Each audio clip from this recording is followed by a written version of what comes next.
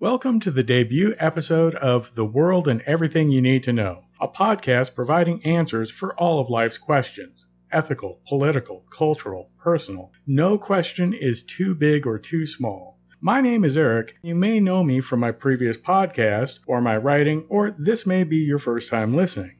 Every episode of The World and Everything You Need to Know will address a topic or answer a question. They could be topics that I've been thinking about, questions I've been asked throughout the week, current events in the news, or persistent cultural phenomena.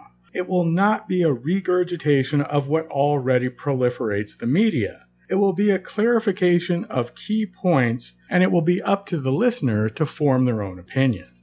Where do the answers come from, and what gives them authority? Quality and accuracy of any answer is based upon the precision and reliability of the information that is used. In general, more information is better. More sources ensure reliability.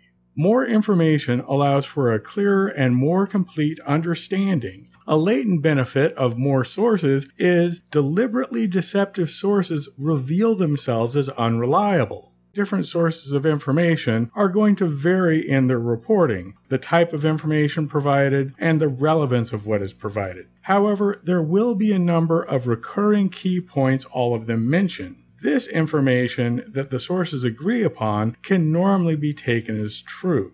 Over time, sources will reveal how reliable they are and how much they can be trusted. This is based upon how many of the key facts they mention and how much bias and how much subjective language is used in the way in which the information is presented. A couple of phrases that you should always be wary of are, "This is all you need to know," or "This is all that matters." These phrases are employed to limit information. This is the same type of language used by cults. Basically, they don't want you looking for other answers that are out there because they know if you find the other information, what they have been saying will be revealed to be untrue or, in the very least, skewed in a particular direction. Media outlets that use a lot of superlative, inflammatory, or pejorative language are opinion and not fact. If you are agreeing with the news, it's not news. News is simply the facts presented. This happened, this happened, this happened. There's seldom any reason for placing blame, and there should not be any pejorative or inflammatory language. That is rhetoric that is used to manipulate opinion.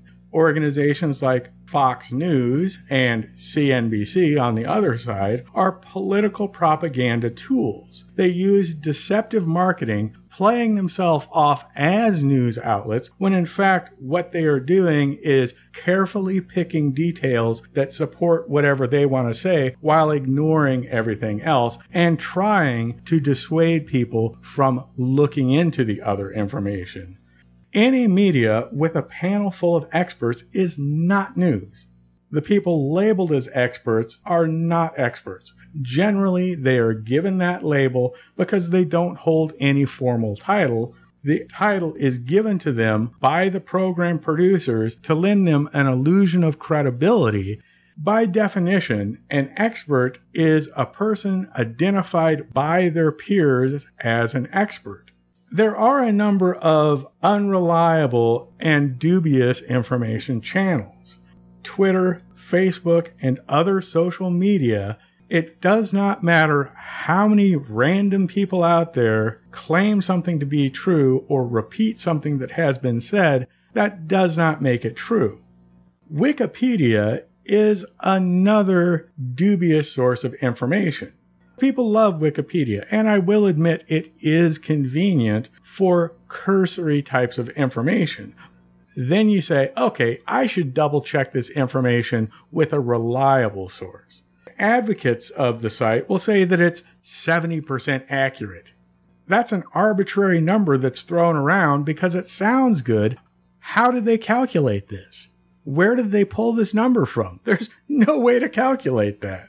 Even if it were true, let's pretend that it's 70% accurate. on a North American grading scale, that's a C-. That's 11 points away from failing. Look at it another way. You have a choice of going to 2 doctors. One of them received 95% or better on every exam he took. Another doctor, he received 70% on every exam he took. They're both doctors, but which one are you going to put more trust in? It's as simple as that. Another point, if it is in fact 70% correct, which there's no way of proving that, is how do you know whether or not what you are looking at is in fact true or not? There can be plenty of sources cited on their page, but this is a collective mind that put this together, and there are a fair number of individuals who either have the information incorrect to start with, or a smaller minority of people who go in and change information deliberately because they think it's funny. Reliable sources are closely dependent upon the proximity of the source of information in relation to what they are reporting on. Typically, it is proportional to the level of their credibility. For example, if you want to know what President Obama said in his last State of the Union address, you can watch his State of the Union address. That is going to be 100% accurate on what he said. Now, whether or not what he said you believe that to be true, that's an entirely different issue. When you chop up a public address like that, and they pull out a clip here and pull out a clip there, or instead they give you a summary of what they believe they heard, that is a filter. Every person who applies a level of interpretation is going to skew the information that was provided one direction or another, intentionally or not. It's like the game of telephone when you were a kid, where one person is given something written on a page, and they whisper that into the next person's ear. And then the next person whispers what they heard into the next person's ear, and it goes down this long chain of people, and you get to the end, and the final person says what they heard, and you compare that to the original statement, and generally they deviate wildly on what's contained in the original and the final statement. Sometimes that's through simple misunderstanding of what someone said. And again, sometimes people deliberately replace information for one reason or another. All sources of information should be viewed with a fair amount of skepticism. You should look at them and have some sort of judgment on whether or not they appear to have an agenda.